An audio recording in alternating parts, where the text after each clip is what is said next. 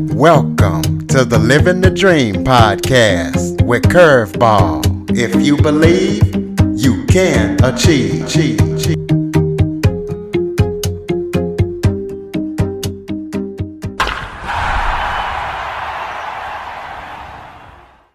Welcome to the Living the Dream with Curveball podcast, a show where I interview guests that teach, motivate, and inspire. Today, I am joined by financial expert Jasper Smith. Jasper has been working for over a decade in the financial industry in an array of capacities. He's worked with lots of organizations that focus on promoting financial literacy to underserved communities. So let him tell you about those organizations and all that they have done and that he has done and is still doing. So Jasper, thank you so much for joining me today. You are very welcome, and I am super pumped up about this conversation we're going to have today. Well, why don't you start off by telling everybody a little bit about yourself? Yeah, so I'm originally born and raised in Durham, North Carolina. I'm youngest of three. I attended a historically Black college and university, I think the tops in the world, North Carolina A&T State University, Aggie Pride. And upon leaving college, I just had this curiosity about money.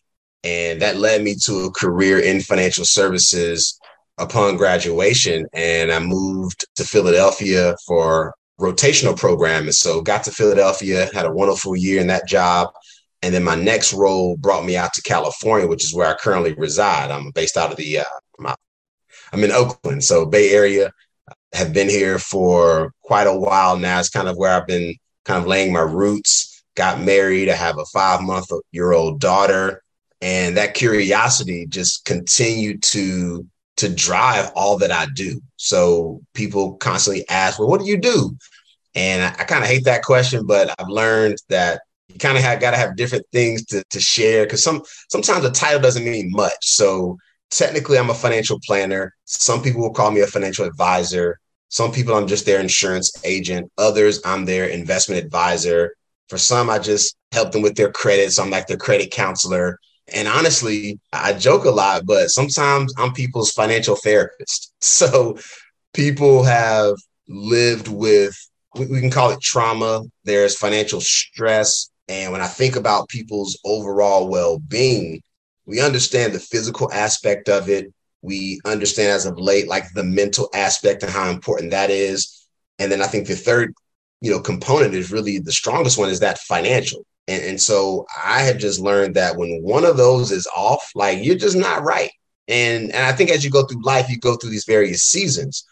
And as I continued over my years interacting and engaging with thousands of people, I just kept wondering why are we repeating some of the same things generation after generation? And so having worked in financial services for all these years, I was trying to figure out, what do I do in addition to maybe selling somebody a financial product? So I launched my own company, which is called the Build Wealth Movement. And what's really driving me, and it really stems from this curiosity, is, well, now I got this vision where I feel like everything that I'm doing is going to help generational poverty for everyone. So their kids can live a life of privilege. And when I say that, people are kind of taken aback, like, wow, what does that mean? And let me give you an example of what I mean. And this is, the work that I do. I'm really focused on trying to help disrupt these kind of generational curses that are plaguing families all across the country, or the world for that matter. So I have a client who, she's a grandmother. She's in her early 70s. She's not retired yet, but she still has a student loan she's paying off. And it's not a large balance, but she just, for some reason, never paid it off throughout her working years. And she has a daughter who's in her late 40s. The daughter also has student loans. And then there's a granddaughter. She has a student loan. And I think about all this education that these women have obtained. I mean, they have more degrees than me. And I think about, definitely the granddaughter, but could the mother have done better for her daughter, so now that the granddaughter doesn't have to deal with these student loans? And I think that just comes with planning. And so a lot of times I tell people, or I try to remind them that I'm a financial planner, because I really want to hear the plan on how you were going to do something drastically different than what's been happening in your family or community, or slightly different that's still going to change the game a little bit. And what I try to get people to think about is it's never going to be perfect.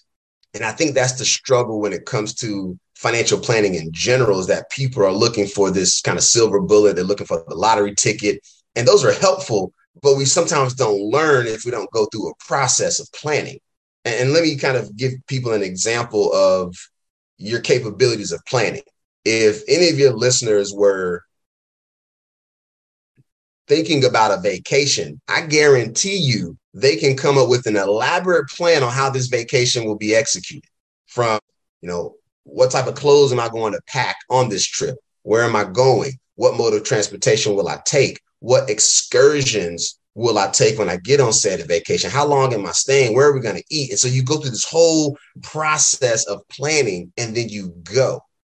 And generally you have a good time if you plan out a really good vacation. So I want people to get comfortable with talking about money and putting some of that same energy into their finances. And I know this isn't going to happen overnight. I'm just one of many financial experts who's trying to do his part to help create a more, we'll call it financially literate society, a more financially astute, financially comfortable, more, I would say more people who are financially well, if we're talking about wellness. And so I think there's just so much to unpack. And I mean, that's what gets me excited every day, to wake up and know that something I'm going to do each and every day is going to make an impact on somebody's life, whether they become a client or not, whether they engage with me or not. I just know that the work I'm doing is going to pay tremendous dividends for someone out there. Well, to show people how qualified you are, to talk about some of the organizations that you have worked with to promote financial literacy in underserved communities. Yeah. So what I try to do on some of these efforts, I don't like doing free marketing for some of these firms, but I've worked for some very, what we'll call them household names in the banking industry, in the insurance industry, and also in the investment industry. So I have just an extensive history and training with companies that have been doing this for many years. And thinking about all those experiences at each one of those stops along the way, I took it upon myself because I figured it just made sense for me to learn more about my craft. I'm licensed, so I have a variety of investment securities licenses. So for me to be someone's investment advisor, like I had to take a test, or I have had to take multiple tests. And so that comes with the job, if you will. The insurance side, you have to take tests to be able to sell certain types of insurance products. I even worked on some point trying to figure out, where do I want to specialize? And so it was this one moment in my career, I pursued what's called the Certified Retirement Counselor designation. It's not a large designation that's highly respected, but it was just one of these things that shed a brighter light on retirement, because I assume that if people are working hard and doing what they have to do, there's going to be a day that they don't want to work. And so got the designation. So when people say, hey, I need help with retirement planning, maybe I could be of service to you. As for the nonprofits, I mean, there's a long list of those. I was trying to figure out, when I looked at different nonprofit organizations, who is kind of really doing that legwork. And for some, they were focused on, we'll call it more of the financial basics, like your budgeting, the credit. And I really saw that focus is probably the most important as I look at the entire landscape of financial planning. Some people still, to this day, well-to-do clients that I have, highly educated, high incomes, sometimes we just didn't get that foundation. So we earn a lot, but we still live check to check. And people say, well, how is that possible? Well, if you were never trained, you don't know how to live with all that income coming in. I mean, think about it this way. You need a license to drive a car. So before anybody gets behind the wheel, generalizing, I know people don't get licenses, but generally speaking, you have to get a license in order to drive. So you go through a process and learn before you're able to drive. But when we're dealing with financial matters, there's no license. You just kind of wake up and You put pieces together, learn from those closest to you. So if those around you, let's call it your immediate family, your friends, your community, if those people closest to you aren't teaching you those foundational basic things that some people should have had, then you go through your entire life never really truly understanding why financial planning is important, why budgeting is important, why having good credit is important. So just taking all those experiences with the private companies, the nonprofit organizations, for-profit organizations, and I continue to try to say, you know what, that there's a lot of information that's being spread, but what information will somebody consume and then act on? So there's a lot of free information, if you will. What are we doing with that information that's out there? That's the scary part for me, is that some people, honestly, you don't need me. You don't need me for everything, right? I think there's a lot of things that people can do on their own. And I'm always trying to encourage people. Like, I want to empower you to get involved with your money, to understand how things work. And then once you hit that, let's call it the roadblock, the point where you just can't make any more sense of it on your own, that's when you connect with a professional. Now, for some, maybe they need me from day one, but wherever you are on your journey, I find it hard to believe you're going to be financially successful doing it completely on your own. So give people some tips who might want to start investing. What should they start at? Yeah, so that's always a question. And I just got to say this because I'm a professional. Do you know your risk tolerance? Right. So a lot of people get a lot of investment advice from various social media outlets, and it looks great. Stories are great. The videos are great. But do you know if you're even willing or able to handle the risk? So the example I give is, let's say everybody listening to this episode was looking for a tip, and I said, okay, let's buy, and Curveball, I'll use you, right? So let's say you had a fund and you're like, hey, I want everybody to invest $1,000. I need somebody to know that what if this fund that Curveball is running lost that $1,000 you put in the next day? How would that make you feel? For some, you might have needed that money. Maybe you didn't have the $1,000 to even start with. But we need to know and understand our risk preference versus, let's say Curveball has a fund, you have the fund and want this $1,000, but it's going to give you a modest return of, let's say, 1%. Some people will say, great, at least I know I'm going to get something. Others may say 1% isn't anything. That's not even going to keep pace with inflation. So if I'm having an investment conversation with anybody, I want you to understand your risk preference. So any professional you work with should take you through what's called a risk tolerance or risk preference questionnaire. They may call it something different, but we really have to assess, do you understand risk? So staying along the lines of investing, how much do you have to work with?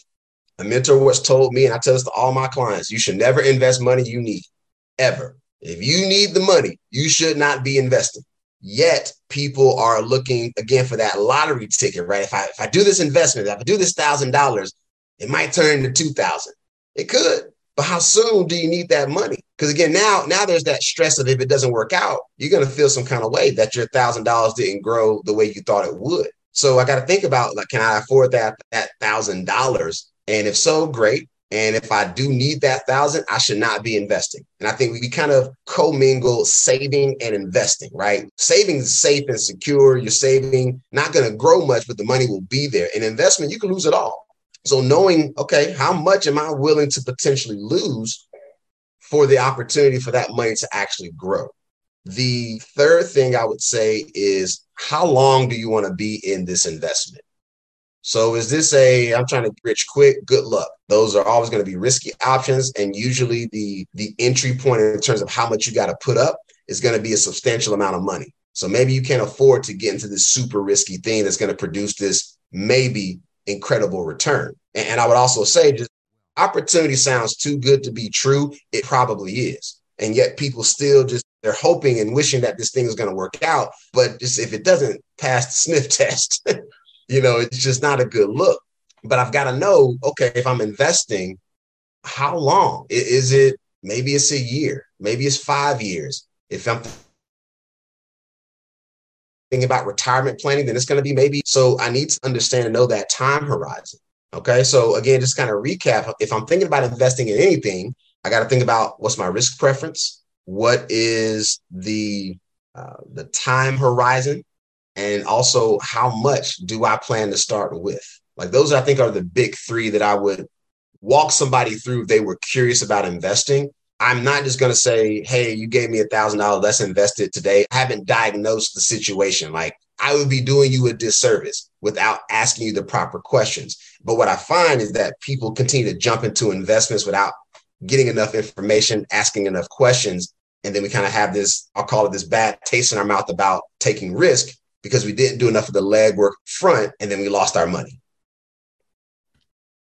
Well, let's talk about life insurance. Okay. Give some people who might be looking to purchase life insurance some tips or at least best practices or something like that. Absolutely. Yeah. I like these questions, Curveball, because these are actually kind of in alignment with I call it my credo. So you've already touched on investments. And I think one of my major things is just be clear about how you're going to invest. Like just be clear, whether you're going to do it yourself or leverage technology in these applications, or you're working with somebody like myself as an investment advisory client. Just you need to be crystal clear. And when you don't have crystal clear, like when you don't have clarity around your investment strategy, that's a sign of a sign for concern.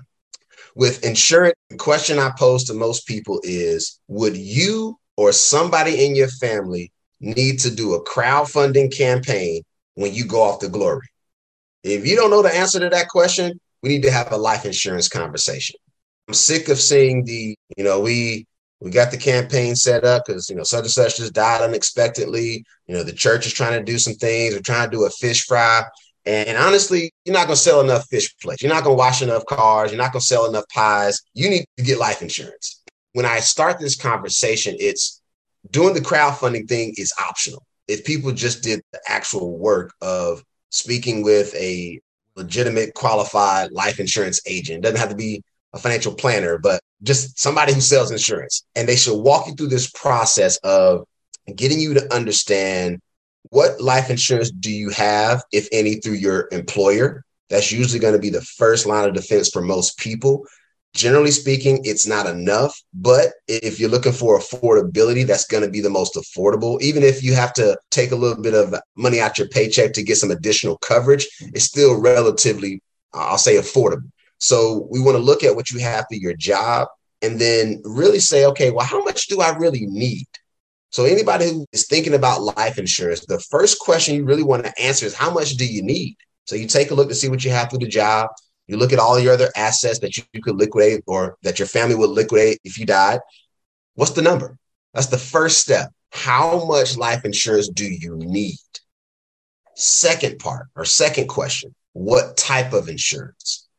So again, the first question is always how much. If anybody's listening to this and your insurance agent just shows up and starts showing you numbers because you said you can afford it, run or call me because I got to figure out how much you need, because unfortunately people have bought insurance and it wasn't enough because nobody ever said, hey, how much do you need? They just said, hey, can you afford this? Great, let's go ahead and get it in force.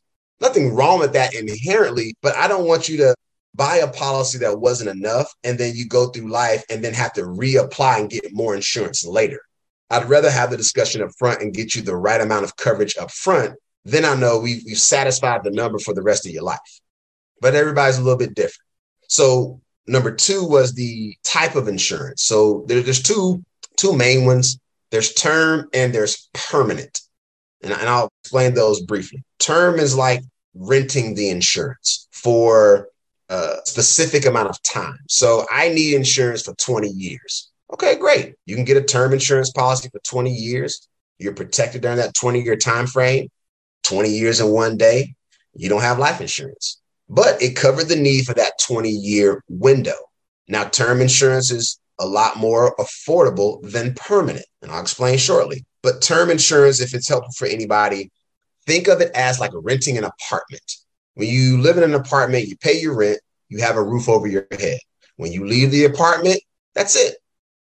Hopefully that's helpful, right? So you're renting the insurance for a specific period of time, and then you no longer have coverage after that date.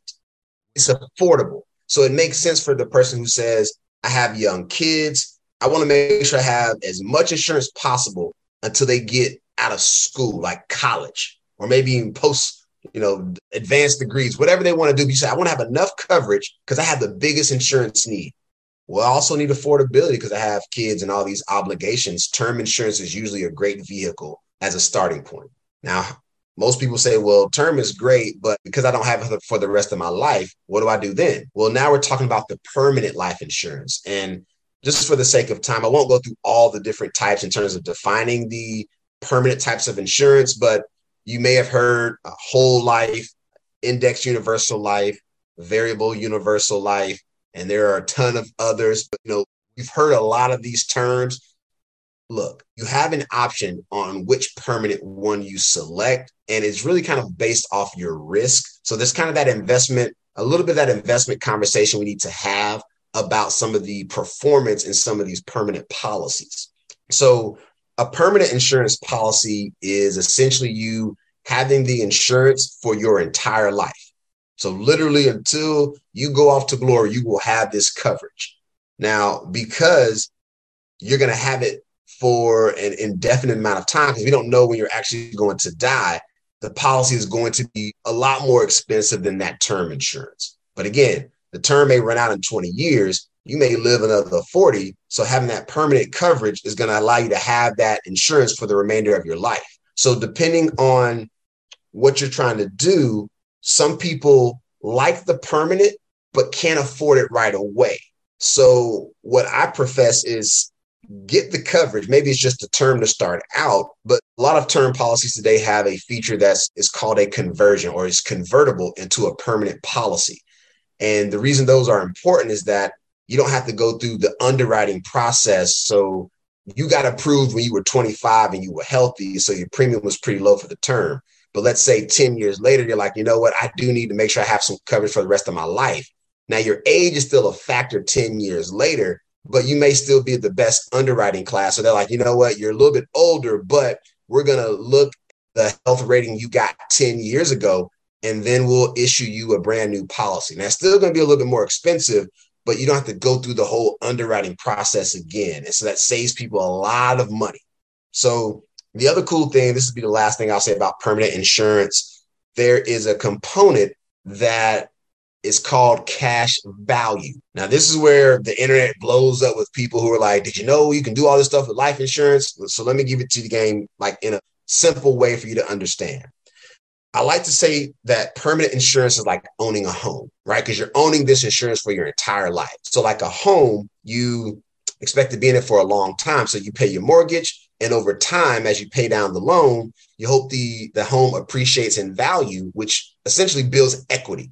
So that equity is an asset that people use to remodel the house. They take out the money to put their kids through college. They go on vacations. Some people take it out to pay off credit card debt, but it's an asset that you can use because it's built some value over those years. So that same type of, structure of an asset that's based off of another, this house, these permanent policies build this cash value, which is essentially the equity in the policy. So you've had a policy for 20 years and it's been building this cash value. That's an asset that you can use. So people use insurance values for putting kids through college, paying off debt. Some people use or leverage life insurance as a retirement vehicle. So it has those same elements of you're building this equity or this cash value, and you can leverage that as an asset. The one thing in the disclaimer that I'll throw out there is that if you see anybody talking about these permanent insurance policies and how you can borrow, just know it doesn't happen overnight. That's the one thing that I will share. It's great, but you have to put in a decent amount of money and give yourself a pretty good time horizon before you can really borrow from these policies. But the internet will have you thinking you can just set up a permanent policy and borrow tomorrow, and it does not work that way.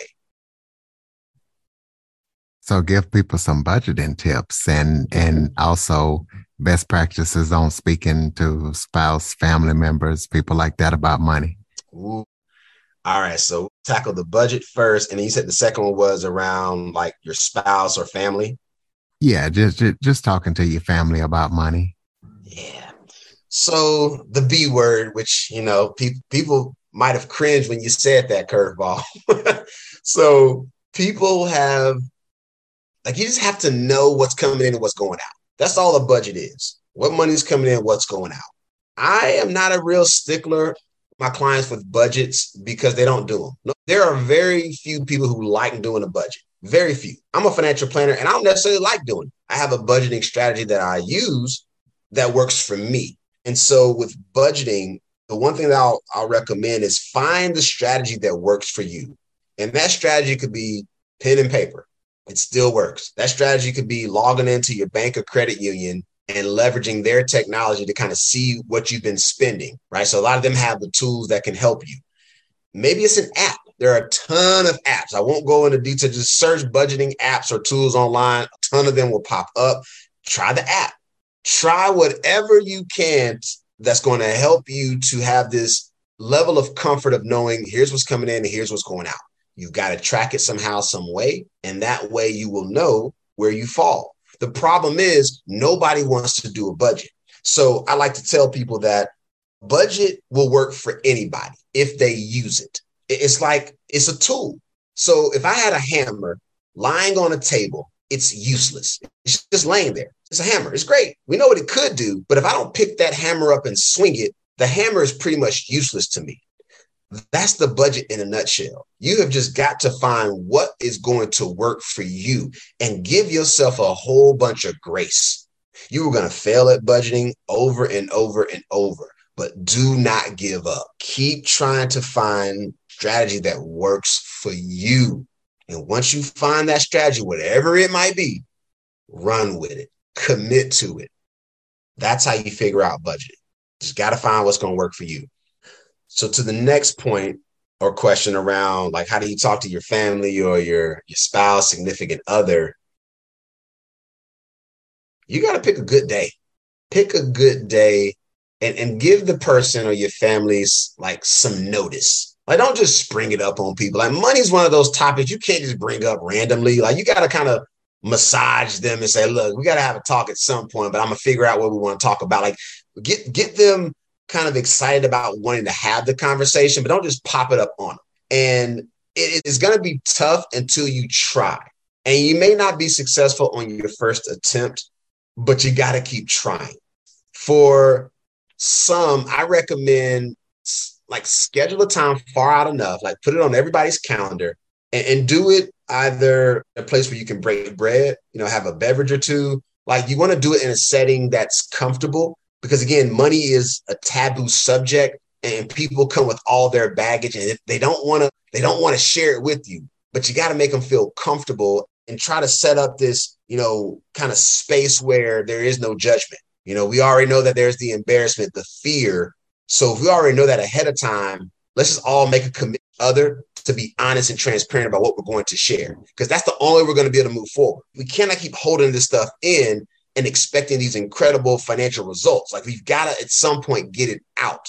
If I have that significant other, even whether you're seriously dating, you think they're going to be the next one, you're going to get married, you better have that conversation before y'all get married. I did it with my wife. I made sure that we were not going to argue about money. That was not going to be something we were going to bring into our household. And I'm thankful that my wife was willing to join me on this journey, this build wealth journey that I'm on.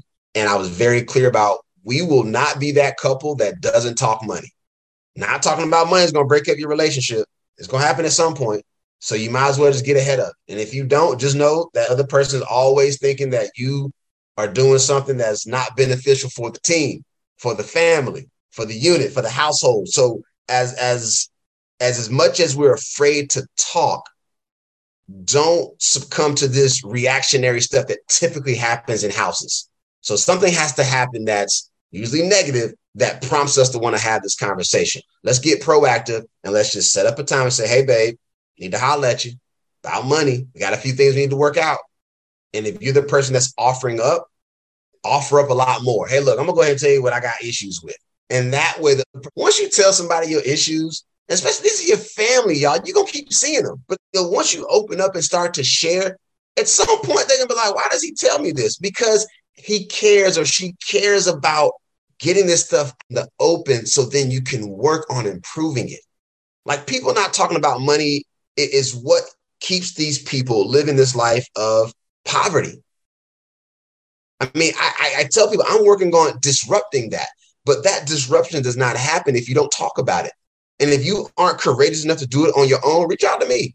I will help guide you through this conversation. I don't give up. My life's journey is to help people figure out how are we going to disrupt some of these things that have been happening generation after generation after generation, and it's netting the same results. So every year, our family is never really improving. Why is that? That's a problem. Let's figure it out together. So I think it's going to take a lot of courage. It's going to take, people, they got to be willing to be vulnerable, be honest, be transparent. Only after that can you then have that conversation and begin to move forward. So let's talk about how people can improve their credit.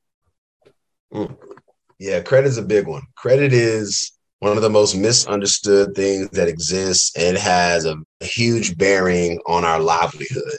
So I always joke, but it's the truth. Credit is one of those things that is very discriminatory in nature. And if you aren't aware of your credit, you're not there to defend yourself. So knowing where you stand with credit is super important. For anybody listening to this, I am not a fan of paying for your score. I'm not a fan of paying for your credit reports. I think if you can just get a score, and you can get them for free. The website that I always share is annualcreditreport.com. You can check your report. You don't get a score, but you can check your reports from all three of the credit bureaus. I believe it's now weekly. It used to be once a year, but with the pandemic, they just started allowing people to check their credit reports more frequently.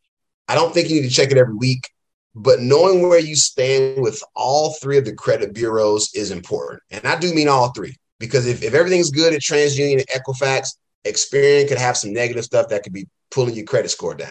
So I want people to get the full, know what's being reported about you. The number is what it is. But I know if I can get you to look at your credit reports and begin to clean things up, or you can see that you're nearing some of your balances in terms of that limit, then you'll know that your credit is being dragged down because of these negative items being reported, or you're very close to all of your credit limits month over month.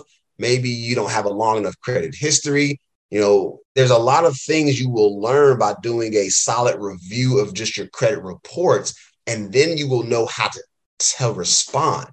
I'm not a fan of paying these thousands of dollars for credit repair, maybe a few hundred here and there if you're working with a really good specialist, but somebody who can not only coach you through the review, but the follow-up. You get sometimes, and I've done this and I do this for my clients, I just follow up to hold them accountable, because if you say you're going to work on paying this debt back and we come up with a debt repayment strategy, I got to hold you to that. Some people just aren't able to do it themselves. But credit is one of these things you can mess up, clean it up, mess it up, clean it up, mess it up, clean it up. And you can do that forever in life. Goal is once you get, and I'm always professing, I want to get all three of your credit scores over a 740. It's not that hard to do, at least from my standpoint, from the clients that I've helped. It's not that hard, but we're not doing enough of the right things to improve the score, or we're falling for these scams and schemes thinking we're going to get these quick boosts. But credit takes time, y'all. If you see anybody that says, I can guarantee that I can get your scores by X amount of points in 30 days, it's a scam, because credit takes about 30 days for them to even report the next update. So you're at least looking at 60 days. But people, I've seen the scams. Look, it takes a little bit of time. I'm not saying what they're preaching doesn't actually work. It just doesn't work that fast. Unless you know somebody at one of those credit bureaus that can pull a lever, hit a button, do something for you, it's going to take, give yourself some time when you're working on repairing your credit. Or if you're just starting, you don't have to get a credit card to start. A lot of people think I got to go get a credit card. I got to take out a loan. There are these products called credit builder loans, and they are a great way for people who are rebuilding or starting their credit, or maybe need something more positive to be reported. You do this credit builder loan, and all you're essentially doing is making payments, and that payment is being reported to all three of the credit bureaus. That's it. And then return all this money you've been paying essentially goes into a savings account. And then you get that money back after you've made whatever arrangement you've made in terms of number of payments. You get the money back in terms of a savings. So it's a way to build your credit. It's kind of a forced savings mechanism. But credit, again, I'm going to remind people, go to annualcreditreport.com and take a look at all three of your credit reports. Just, you want to check for everything. Like, is your name spelled right? Do they have the right addresses, the right phone numbers? And those three things are usually the biggest errors on most people's report. Misspelled name, bad phone numbers, bad addresses. That's stuff you don't want to be reported. So as we think about our credit in general, I don't want you to ever be surprised when you go to get a loan. If you ever are going to take out a loan and you're surprised by what somebody finds, that's on you. You got to go do the work ahead of time. So if you know your credit is a little iffy, don't go do it. Just give yourself a little bit more time, work on those reports, figure out a strategy on how you're going to make payments or settle things or dispute things. And then when you've cleaned some things up a bit, then it'll make sense to get whatever that item is that you need to borrow for. Go ahead and throw out your website and contact info. So if people need to contact you, they can. Yeah, so I will actually drive everybody to my website. It's thebuildwealthmovement.com. So again, that's thebuildwealthmovement.com. And if anybody wants to take a look at what I've done or how I do it, I have a blog section that I would encourage people to check out. I'm one of those guys that most of the information that I share, especially on my website, it's evergreen. It's timeless. So no matter where you are in life, you might be able to benefit from it, or somebody else could benefit from it today. I'm not necessarily trying to be the guy that's always current, because the media cycle just moves too fast for me. But when I talk about strategy, there are just certain things that if we do them, a lot of people will be in a better financial position. So again, my website is thebuildwealthmovement.com.